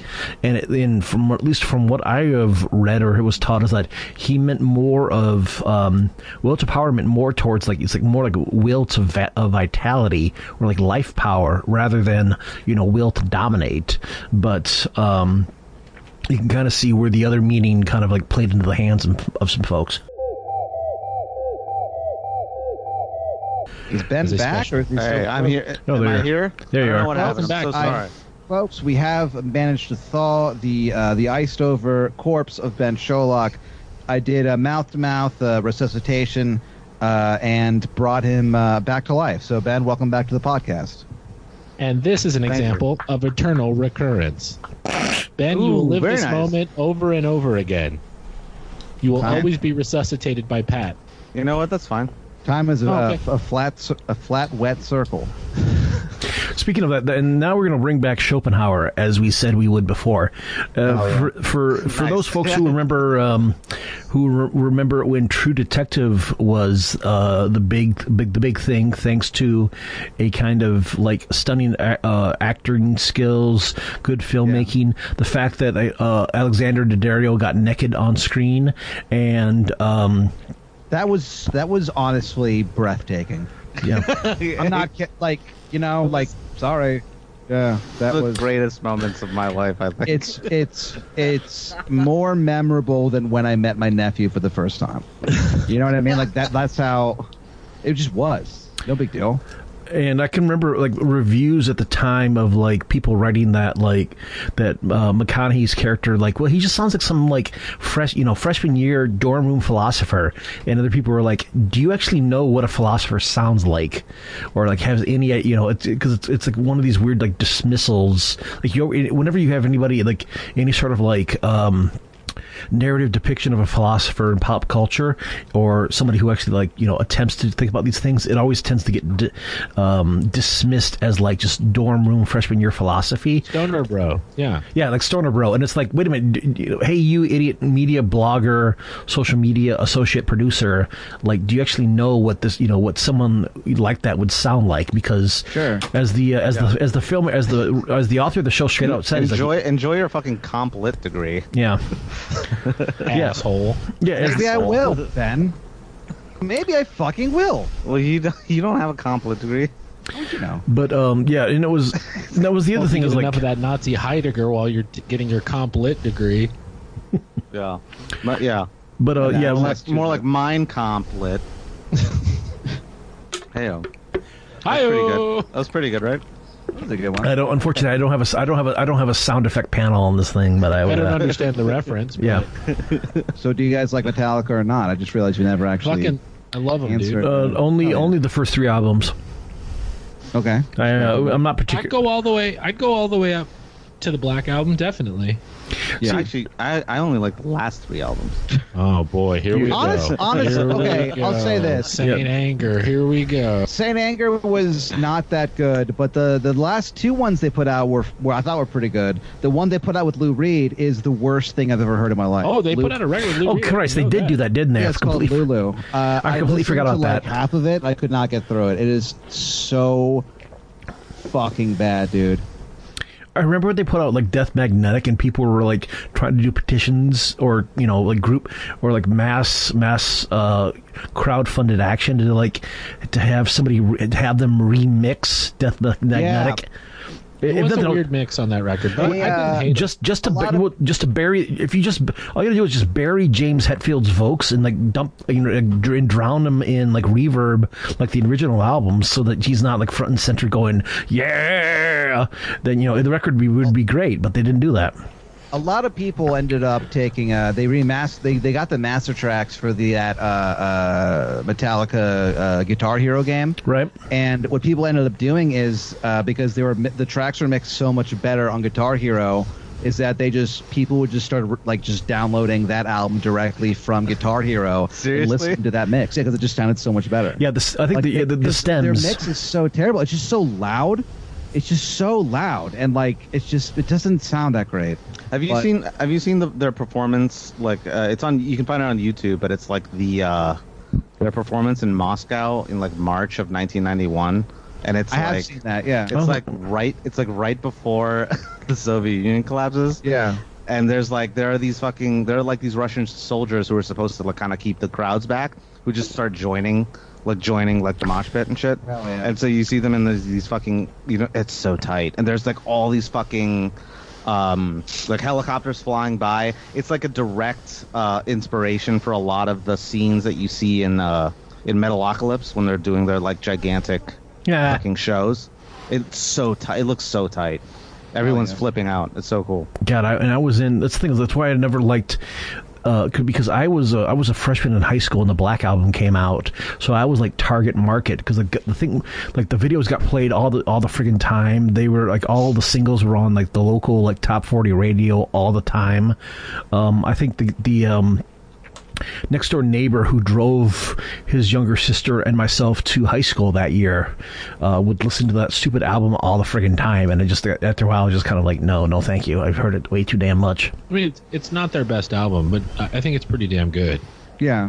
I mean, it's a little long too. Like that's another problem I have with that record. All right, how dare you? Final question: what about Mudvayne? You guys like them? I mean, they're kind of the rich man's Metallica, if you ask me. They're a proper heir to the throne. Hell yeah, is that Jeremy? They're a proper heir to the throne. They can pick up the fancy Metallica. Yeah, they pick up the standard. Yeah, finally. Wow, we've been going for 2 hours. Anyway, barely talked about Nietzsche, which is fun. Well, I was gonna say I feel like we really figured him out. I was gonna say I feel bad, and I do still want to talk about Nietzsche, but No, we should talk about him, but like I don't think it's going to happen this time. okay. Well, Just out of the episode, we failed to talk about Nietzsche. Yeah, that's talk about everything else. I think it's there's fun a lot that to talk about, though. I mean, you know, this episode should be called "Fucking Licensing: The time we almost talked about Nietzsche." We came pretty close. We did. I mean, we actually did it. I mean, to be honest. A little. Yeah. It's funny that like Pat and I have done like I think maybe 2 episodes about Nietzsche, and we still haven't covered all of the things. Yeah. There's a lot of things to cover. Without a doubt. And then now I have time to listen to those 2 episodes theoretically before we talk about Nietzsche ourselves. Well, what's interesting is that if you do that, though that was kind of early in the show's history, because I for a long time I could not say the word Nietzsche, and I still have to concentrate on it. So for those episodes, Ben mercilessly mocks me for my lack of control of my thick tongue, which affects my pronunciation of English. Listen to our Walter Benjamin episode where I say Benjamin, and Jeremy corrects me on that. I will not. And also, that's just because you see the word Benjamin and you think Benjamin, not Benjamin. Like, why would you think that? It'd be making me think it'd be really funny if he started for like a year. He just started calling himself H. Jan Benjamin just to fuck with people. But yeah, this was a good first attempt. But my joke is that I'm better after a warm up, you know. Yeah, sure. It's not a true leftist podcast unless one of the hosts has a speech impediment and you can hear a cat in the background.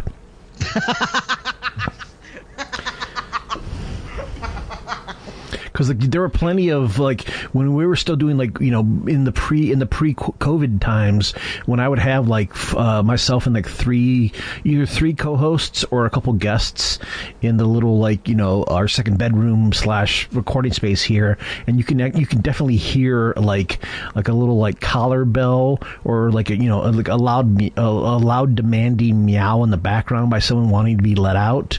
Yeah, it's part of the fun. I mean, we've had episodes where Vic fucking fell asleep on the floor and started snoring really hard, so loudly that it was picked up and I had to wake her up and be like, "What is wrong with you? Go to your room. Go to your room." She's a mentally ill person who used to cohabitate here. It's Pat's roommate where we used to record at his place before we had to be had to isolate, wrenched apart. Yes. How did you meet Vic anyway? Like, how was Vic? How was she tolerated? Wait, and also, is it her cat or is it Patrick? Or is it your cat? It's that's her cat. Okay. Yeah, Tim the cat is a emotionally unstable cat who really has a lot of personal problems. He's actually not that emotionally unstable. He's pretty fucking stable. I don't know, man. Like flatlining. Like, he'll do anything. I'll be eating breakfast. Like I'll be eating eggs. That's a breakfast food. Yeah. He walks over and instead of like trying to get at my food, he'll just like touch me, kind of, and like I don't know what to do, and I'm like, I'm clearly eating. Like I'm not gonna pet you, right? I'm not. You're not my cat, stupid. Well, how did you even meet Vic? Like you've lived with her for like 3 years now, or?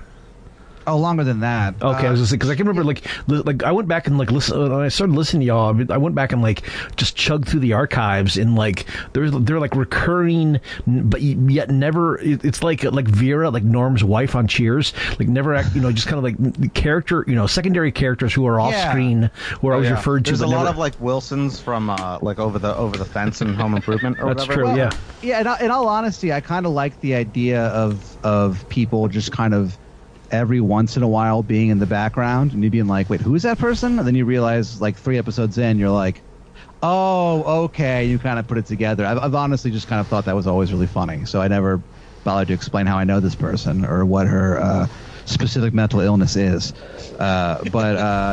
She used to date my roommate, and that's how I know her. Oh, all right then. Yeah. Wait, how many roommates do you have? I have 13 roommates. Wow. I guess I just have one. I guess housing in Austin is worse than Portland. Nah, I was just kidding. It's not actually 13. It's 1. No, sir. 13 would be ridiculous. I mean, that would be. That's too many roommates. Yeah, that 13. That's too many ghosts. They made a whole movie about 13 ghosts, and that was too many. It's unlucky. Yeah. Man, I thought that movie ruled. Rod Dicka was in that movie. Fucking A. That, I don't think I ever saw it. That movie kind of ruled. It came out like 99, which means that the CGI has got to be like really awesome. Looking back at like late 90s CGI in a horror film from back. Is this the one with Michael J. Fox with the? No, so The Frighteners. Damn it. No. Oh, thank you. Okay. A Peter Jackson film. The thing about 13 Ghosts is that a lot of their stuff was practical effects. So a lot of it looks pretty good. Like people, like the ghosts who are dressed up as or rather the actors dressed up like ghosts. A lot of it's pretty practical looking. So it still looks pretty good. Oh wow. Okay. Well, in my opinion. Bite my tongue. Yeah. As a film expert. But I've never seen 13 Ghosts. I have seen The Frighteners, and I didn't love it, but how similar are they? Except they both have ghosts. They're not actually very similar at all because Okay. the Frighteners is more comedic. yeah, let's see. And yet it didn't make me laugh, really. Oh my God. Yeah, I just looked it up and I completely confused two very different movies. Yeah, see, the Frighteners is the film Peter Jackson did before he did the Lord of the Rings movies. So it's But that's what. Didn't they have? Was The Frighteners the one where the people had the numbers on their forehead? Was that why you were maybe thinking of 13 Ghosts? that's what I meant. okay. I believe their numbers Jake, up. I believe Jake Busey's in that film. More, He is. it would be the era. That's correct. That was during the era where he was getting film work. So yes, Man, 'Cause I he know does- so much about movies. Ben, says- ask me any question about movies, and I'll answer it. Who directed the Battleship Potemkin? Jake Busey. Well, that is an important question. The answer is Jake Busey. Yeah. what are the two memorable Hollywood studio films from 1997 featured Jake Busey in the role? That I would know be one of them. Goddamn Starship Troopers, Correct. and Nice. also The Scent of a Woman. 97, not 92. Oh, I was thinking of 92 also. I was thinking of PCU. All right, Pretty Woman. That's a 90s film, yes. So partial credit. What you want to think? Jake Busey is the religious crazy in Contact. The answer is Contact. Oh, Fuck. Okay, yeah. The film where they should have sent a poet, and yet they sent after. Unfortunately, they did also part of the not even it was pre-McConaissance. So it was Matthew McConaughey was in that film. So it's the eternal recurrence. The time is the flat circle that eats itself. Yeah, the Ouroboros. Man, At some point he was in that movie. Yeah, at some I point. had no idea. I don't remember that at all. surfers. Well, there's a scene where That was my Jake Busey impression. the scene where she meets her father. Her father is played by McConaughey. Waited through that entire movie to see the alien, and it was her goddamn father. And whenever we meet again to actually talk about like Schopenhauer and shit, we should actually talk about how Nietzsche, like, it wasn't so much. I think part of it was like he was more like responding to Schopenhauer, but everybody attributes to him shit that like anti-natalist like depresso shit that like Schopenhauer said that Nietzsche never did. Nietzsche was positive. Schopenhauer was the negative one. Schopenhauer's the big bummer. Schopenhauer was a cranky. He was a cranky Chris. Yeah, he was the Russ Cole. The Russ Cole of Real quick, let's go back to Jodie Foster. No, hold on. Hold on. No. One point at a time. Hold on. Ex-presidents are surfers. The question that I have is that That's Gary Busey. John Hinckley shot Ronald Reagan Right. to impress Jodie Foster. Yes. Heard of it? Yep. My question for you: what is this guy's problem? The dead presidents are surfers. He played too many video games. I don't know. We watched too much TV. What if Lee Harvey Oswald shot JFK to impress Marilyn Monroe? Well, he really went about. These guys keep going It's about also too the wrong late way. because she was already dead. Yeah. Well, Women. Okay, well, when will men learn that women are not impressed when you murder heads of state? unless they're like You know what I Manson mean? family. It's like they're not. I get why you think they might be, but like they're not. They don't. I completely like it. get why they might be, because if I were a woman, I would be actually pretty impressed if you killed like a head of state. Sure, if you acted alone. I'd be like, I don't really think you're hot or anything, but I'll fuck you. That's pretty cool. Hey, Ben, did you know that they killed JFK in Texas? Yeah, You know right. that where we live. Yeah, they just threw books at him until he died. Did you know that JFK was killed by a secretary named Lincoln? That's true. That's true. Confirmed. No, it's a dumb joke. Abe Lincoln. Did you just say, "Hey, Blinken"?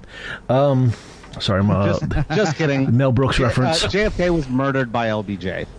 That's who it did it. That's who it actually. Although I think technically you could say that it was the bullet in the back of his head, but I always maintain that JFK died of a broken heart. Yeah, hey, Texas is the reason that the president's dead. Yeah. I mean, your heart does break when it stops pumping because your brain's been shot out. Although technically broken, yeah. There was a joke. Well, not really a joke, but there was a line in like a Hellblazer comic where I think some demon was either talking to Constantine or Constantine himself was talking about how like secretly, somebody saw LBJ skull fucking the wound of Kennedy, but I can't remember how that goes. But whoa. But it's definitely something that would have. Is that the issue where they're like going through like that weird version of America or whatever? Maybe, but it definitely feels like something like Garth Ennis would have written as definitely as a 90s. As like definitely. Well, if you think in terms of like Vertigo, like 90s edgelord shit, and it's one of the things I don't think as a culture we've really fully examined how like 90s edgelord shit kind of like curdled and set up, kind of like went dark and kind of set up things for today, especially since we'll do the next episode when we talk about The Last Man. We can talk about 90s edgelord shit, by the way. But good idea. The thing about it though is that why on earth would she be impressed by killing the press? Like why would she be impressed by that? I don't know. I think it's just if you can kill the president, then you can fucking do anything. Yeah. Well, but they're not going to have a normal life after that. If you can kill the president, want a normal life. His father told him the story about how he shot a 25-point buck one time, and that was so impressive to his mother that she agreed to marry him. And he's like, well, if I shoot the president, that's like the ultimate. Right? Don't you think that's probably the line? Probably what happened. I think that's probably what happened. Pat, are you telling me that you wouldn't be a little, just a little impressed if the person that you were like fucking, they weren't fucking, was like whatever about to fuck, was about to fuck? They never met. She was a movie star and he was a mentally ill man. That would have. No, but he didn't fucking kill him, so that's why they didn't fuck. That's certainly that's like you're a loser. That certainly would have made the plot of Disney's Freaky Friday a lot different. But can you imagine if that guy like ever through some reason got like let out of prison, and then like you just saw them like getting coffee together? What would you do? I would walk over and be like, "What's happening? What are you guys talking?" I think I'd be like a rude piece of shit and be like, what are you guys talking about? I'm in the minority here, you guys, but I've always wanted to see this happen. Sure. I would go up to her, like when he went to the bathroom, I would go up to her and be like, he hasn't actually killed like anyone really important yet, so like why are you still with him?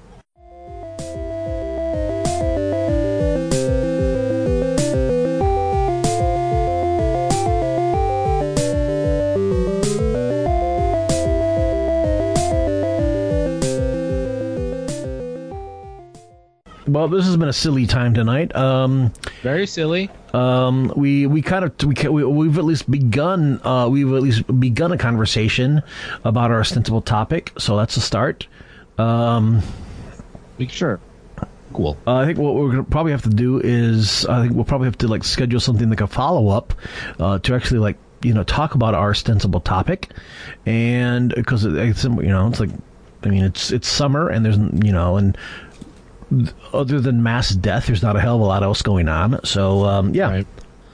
You need to cut loose every once in a while. Maybe we could have like an object, like a teddy bear or something, and then only the person holding it can talk, and then they can hand it over. Virtually speaking. So what have you guys been checking out?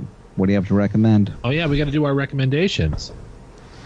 Okay, yeah. Welcome back, Ben. If you're trying to impress a woman, do not try to murder the president because it's not going to work. Yeah, that's been done. That's been tried. Passe. I mean, get to know her well enough to know that it would impress her. Yeah. And I think that's the important thing. And vote for him. Right. Good point. Excellent point. Yeah. Thank you. You're welcome. I mean, also though, you never know until you try. So you gotta shoot your shot. That's what Hamilton said. Yeah, is that yeah, it's like a fan fave. You should do a rap from Hamilton. I refuse to even listen to that thing. That's like, what? Isn't the audio itself like 3 hours long? If someone tried to kill Donald Trump while rapping something from Hamilton, there'd be a bunch of people that got really turned on by that. You get a book deal out of it. Not a dry seat in the house. Exactly. I believe it was AC/DC who once said, "No, that's it." Hey, don't you remember right after that musical is actually based on a true story.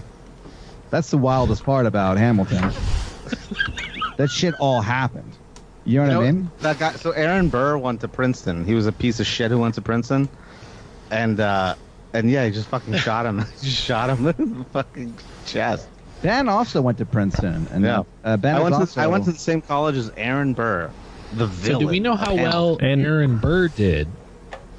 With the ladies, because he shot someone kind of important, not a president, but he shot someone on money. So he was got a $10 bill. Yeah, I took care of that. Well, if the Hamilton musical was gospel, he was in love with a woman who was married to a British soldier. Who, Aaron Burr or Hamilton? Yeah, Ben, Aaron Burr. Keep up. Whoa. Fuck you. What the fuck? Whoa. You're I don't know embarrassing that us. much about it. You're embarrassing us. Speaking of Hamilton news, do you remember? We need to have a little granola bar or something, you guys. I think we've been going for a while. But this is our MO. This is our fucking status quo. Well, this is like whenever this thing is like whenever I've noticed this is like whenever there is kind of like a people do like a kind of like a podcast crossover, that the one show inevitably turns into like the other show depending on the styles of the host. For example, like when the two hosts of when like Brace and Liz from TrueAnon showed up on did a crossover episode with Matt Taibbi and Katie Helfer's show, Useless Idiots, to talk about Ghislaine Maxwell. They effectively just turned it into an episode of TrueAnon. That's how these things go. But I was gonna make a really dumb joke about. Okay, what was the dumb Hamilton joke I was gonna make? I've lost. It's gone. Whatever. It's interesting that you say that about when different podcasts cross over, because Ben and I had Terry Gross on our podcast, and by the end of it, it was just her talking to Kendrick Lamar, and I was like, "What the fuck? Where do me and Ben even?" Did she even answer your question about how she felt about Metallica? No, I asked her that. Really annoyed that we were like in the room and was like, "I'm trying to interview Kendrick Lamar right now. Why are you in my office?" Yeah. Could you guys have a seat? I'm interviewing Kendrick Lamar. And I can't do a Terry Gross. Yeah, and still thought you were less annoying than when she interviewed. Still thought you were less annoying than when she interviewed. Gross. Is that any good? What? Yeah, that's definitely her Philadelphian accent. I'm Terry. And still, still less annoying than when she interviewed Gene Simmons. Yeah, that was a classic. Yeah. Actually, no. Hang on. Yeah, I just realized he's Jeff just such a piece of shit. That's what happened. Where at one point he's like, an asshole. Okay, yeah, great. Yeah. No, at one point he was like, you're not used to saying Jewish names, because Gene Simmons' his real name is Chaim, and she just says back that bit, and she's like, yeah, I'm Jewish, I understand these things. And he's like, what? And because I'm not, which is now making me think of her talking name is to Terry Gross. What's the fucking Jewish name? Yeah, well, but also first I'm getting flashback memories of Jewish, you're not in Kiss, the best band that ever existed. She sort of talked to. That's my Gene Simmons impression. If only she had talked to Paul Stanley. Anyway, it's my Paul Stanley. I wish I could do it better, but I can't. No, You want to hear my not- Paul All Stanley? right, recommendations. Oh, recommendations. Speaking of Time as a Flat Circle, watch Palm Springs, the new Lonely Island film on Hulu, and also available through. You can find it if it fell off the back of a truck. It is. Uh-oh. I best described it as it's kind of. It is a rom-com with a time loop. It's I can describe it as what would have happened in Groundhog Day had Andy McDowell gotten sucked into the time loop as well. It is It's funny, it is great, it's pretty smart. There's a lot of good ideas in it. J.K. Simmons is hilarious. It is. There's a lot of like drunken wedding action in it. Yeah, he's pretty much great in everything. Yeah, if you get a chance, it's. Yeah, but and it's, that also sounds pretty interesting of just having like it's like, oh no, my girlfriend is now in this like looping dimension. Yeah, well, it's kind of the same thing, and it's like at one point it is like I said, but it's the basic premise is just it's a time loop rom-com, but it really I think the best description of it is that it is you're not watching the original film, you're watching the sequel to the original film. So it's like when the film starts, the guy is already like very clearly in the loop, has been there for a while, and but she, I can't remember. I think her name is like what, Christina Milioti. She was the Katharine Hepburn. no, that would have been funny. But no, the lead actress is kind of like she's the audience surrogate, and kind of she was also if you saw the Star Trek episode of Black Mirror, she was the main character in that, and she was awesome in that, and it's very similar to that episode of Black Mirror. This is kind of they're trapped in an episode much like a Star Trek episode. Yeah, they're trapped in a situation of time fuckery, and they have to figure out a way to get out. And and things get interesting. So it's definitely worth watching. It's called Palm Springs, and I think it's only on Hulu for the moment.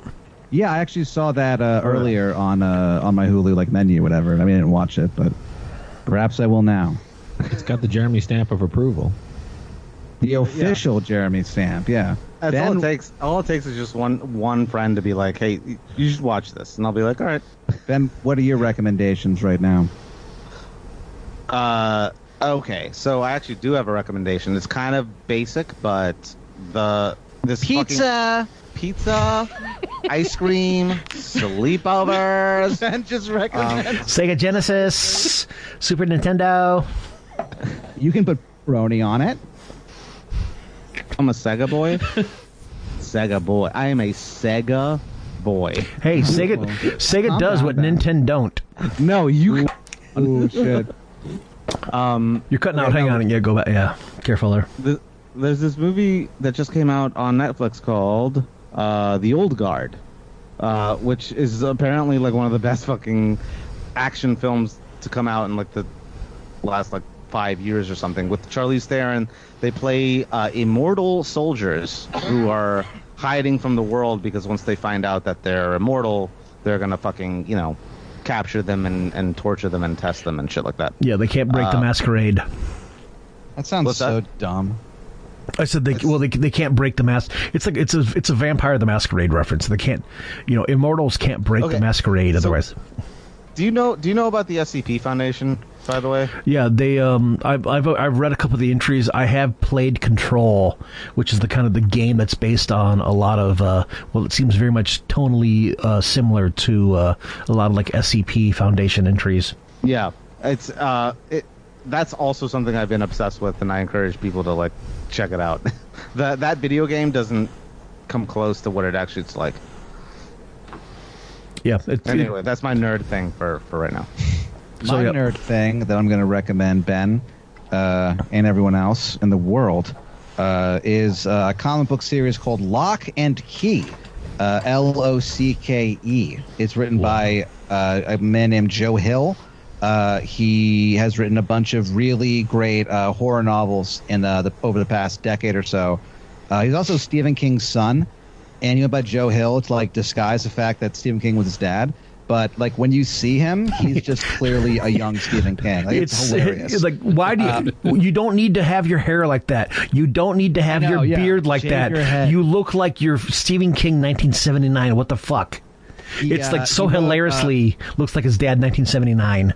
He wrote a really great book called Nosferatu as well. But yeah, it's basically about a family that goes through a tragedy, and then they move to a place in Massachusetts. It's an island called Lovecraft, and basically they find out that there's all these different like keys that they can give different abilities. It's kind of hard to explain, but it's very good.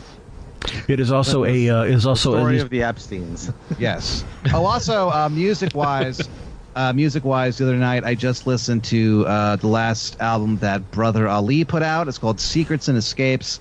It is an incredible rap album. It's the first album of 2020 that I listened to, and then when it was done, I immediately started at the beginning again. So yeah, check that out if you like music, and if you don't, then I feel bad for you and your family. Or you can talk to me because I don't know anything about music. Nor do I or care. just talk to Ben. Yeah, Ben believes it's sinful. It's a sin. Just as the Pet Shop Boys sang. Our sin in the middle of our church. Our sin. I need to think of one of my classic music recommendations, because my music recommendations are always something that's at least 40 years old. What have I listened to lately that I liked? I'll recommend the Waylon Jennings episode album called Honky Tonk Heroes, that it was actually, I think, written by him and Billy Joe Shaver. I love country music, especially of a certain vintage. I don't really have any other recommendations right now, except I'm reading to my wife. It's really just me reading something out loud while she falls asleep. I'm reading the book The Red Heart of Russia, which is written by an American journalist named Bessie Beatty. Right after the February Revolution the book starts right after the February Revolution in Russia, and then kind of talks about the time all the way up to the October Revolution, and I think a little bit beyond. And she's a good writer. The language isn't like incredibly florid, but it's really nice and goes along at a really quick pace. It's 400 pages, but you'll get through it quick. Wow, cool. Thanks. Heck yes. All right, and I want to thank our guests for joining us again on this long, winding road of Thanks for having us. Where we almost Thanks for putting up with us. Yeah, almost got to our subject. Blast. But are you kidding me? Yeah. Yeah, Ben, are you kidding me? In the very first 6 months of this podcast, I did an episode about The Crow, where I actually had a couple like local comics professionals. First, we all came over and had a little bit too much to drink, and they smoked up a little bit too much, and then we watched the movie, and then we tried to record, and we recorded kind of an episode, but then kind of failed, and they're like, okay, well, let's come back and having not have consumed so much, and we got through it before, so this does have precedence. So and you have Jeremy and I. The movie that killed a man.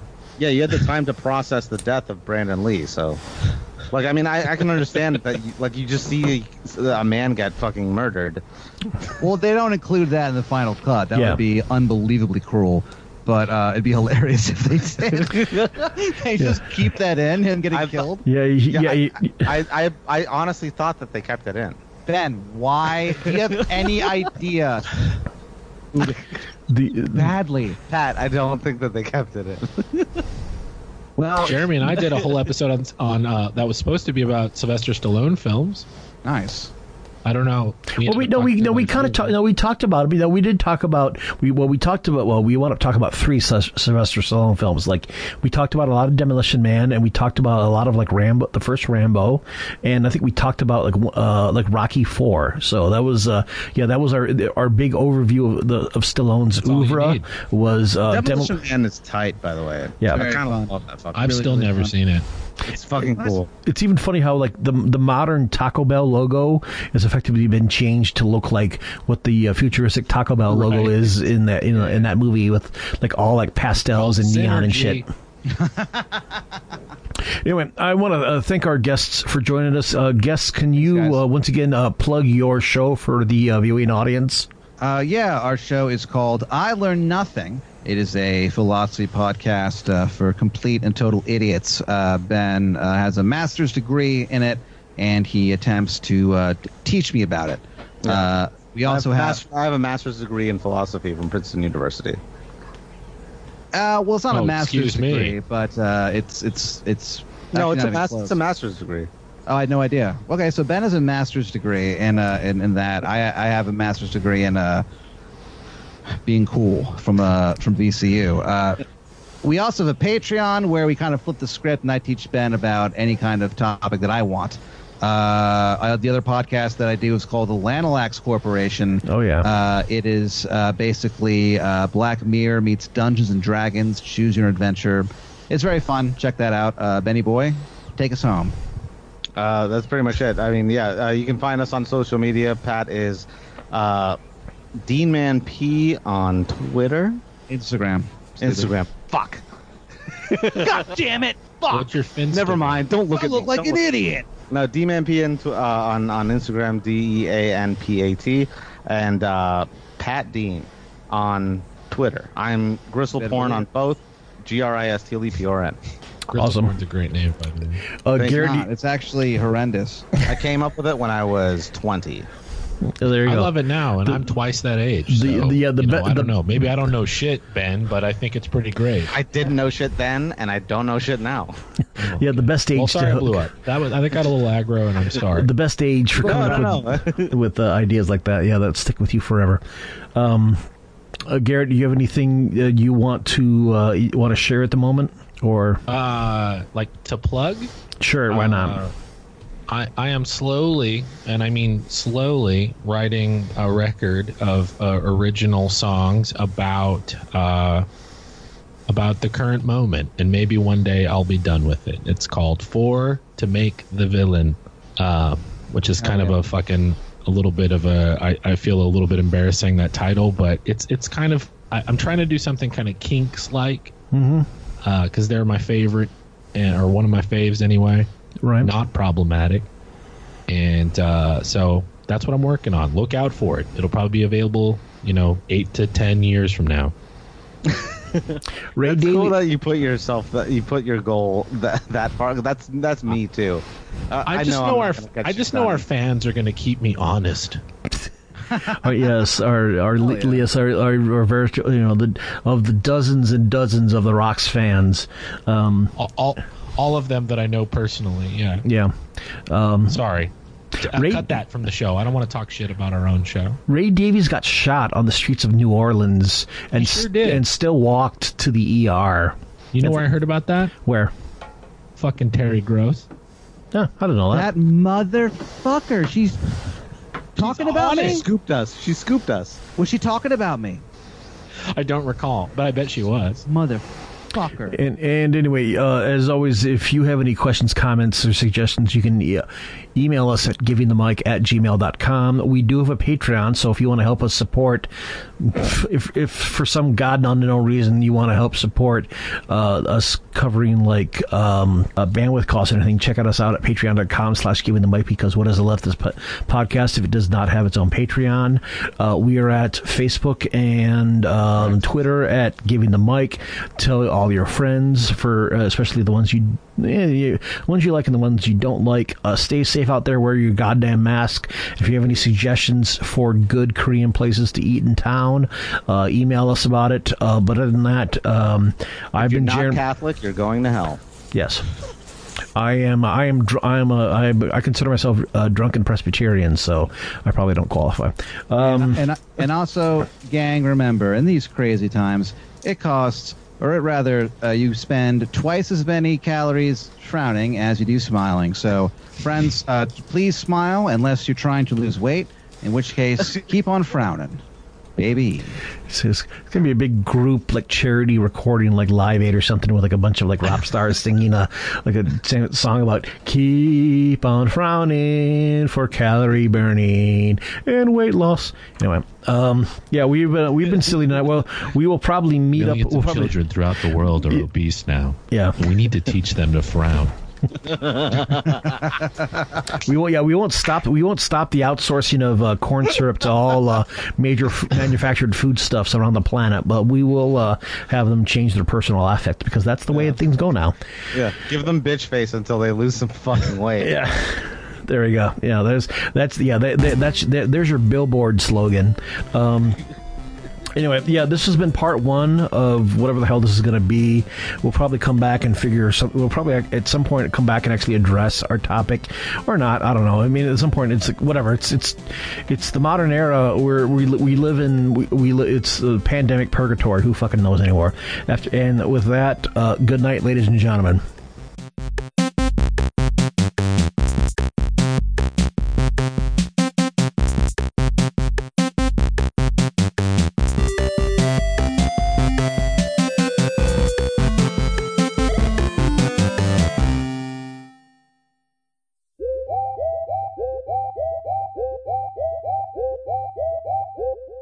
Let's take a 2-minute break. Hang on 1 second. Okay, Jeremy's refilling.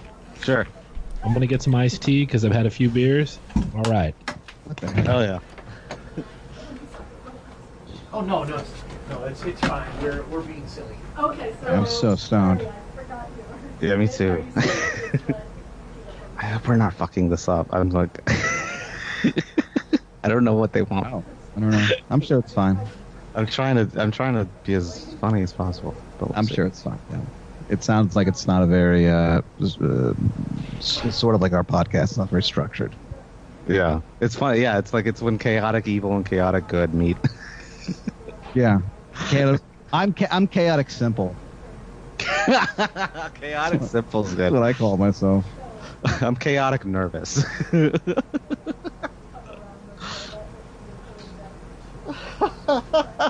I'm chaotic healing. Oh, that's fuck. I already told you about this. You know that fucking movie I told you about with Charlize Theron, where they're immortals. So they just like these fucking like immortal Navy SEALs, and then they just get like fucking riddled with bullets, and then they just come back to life.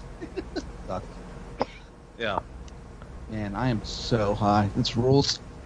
yeah. I do want to talk about Nietzsche. I'm almost there. I'm about to finish. Gross. I'm about to finish on Nietzsche. No, these guys are fun. Yeah, no, they're good. They're good dudes. What was I going to say? Fucking. What do you. When should we record this week? Oh, so like Thursday or Friday, Bitch. something like that. Heard. Yeah, I can do Thursday. We're not doing talk night this week. So. Yeah, because you're banned. We're permanently banned. We have to do it on What- YouTube what do you- now. They really fucking banned you. They never told you. You don't really know why. No, I know exactly why. It was because JT brandished the fake gun. It was And a I gun like, thing. yeah, and I kept saying dyslexic people were stupid. Okay. But that part I felt was clearly tongue in cheek. But I guess the good people at Well, Twitch it's disagree. one of those like liability things. It's like they can't. They have to, you know, play it safe and enforce all of them, and rather than like not, and then make a mistake. You know what I mean? Heard. I don't know. That's my explanation for it. That's your expert take. Expert And- take on Twitch. and- I don't know how to use it.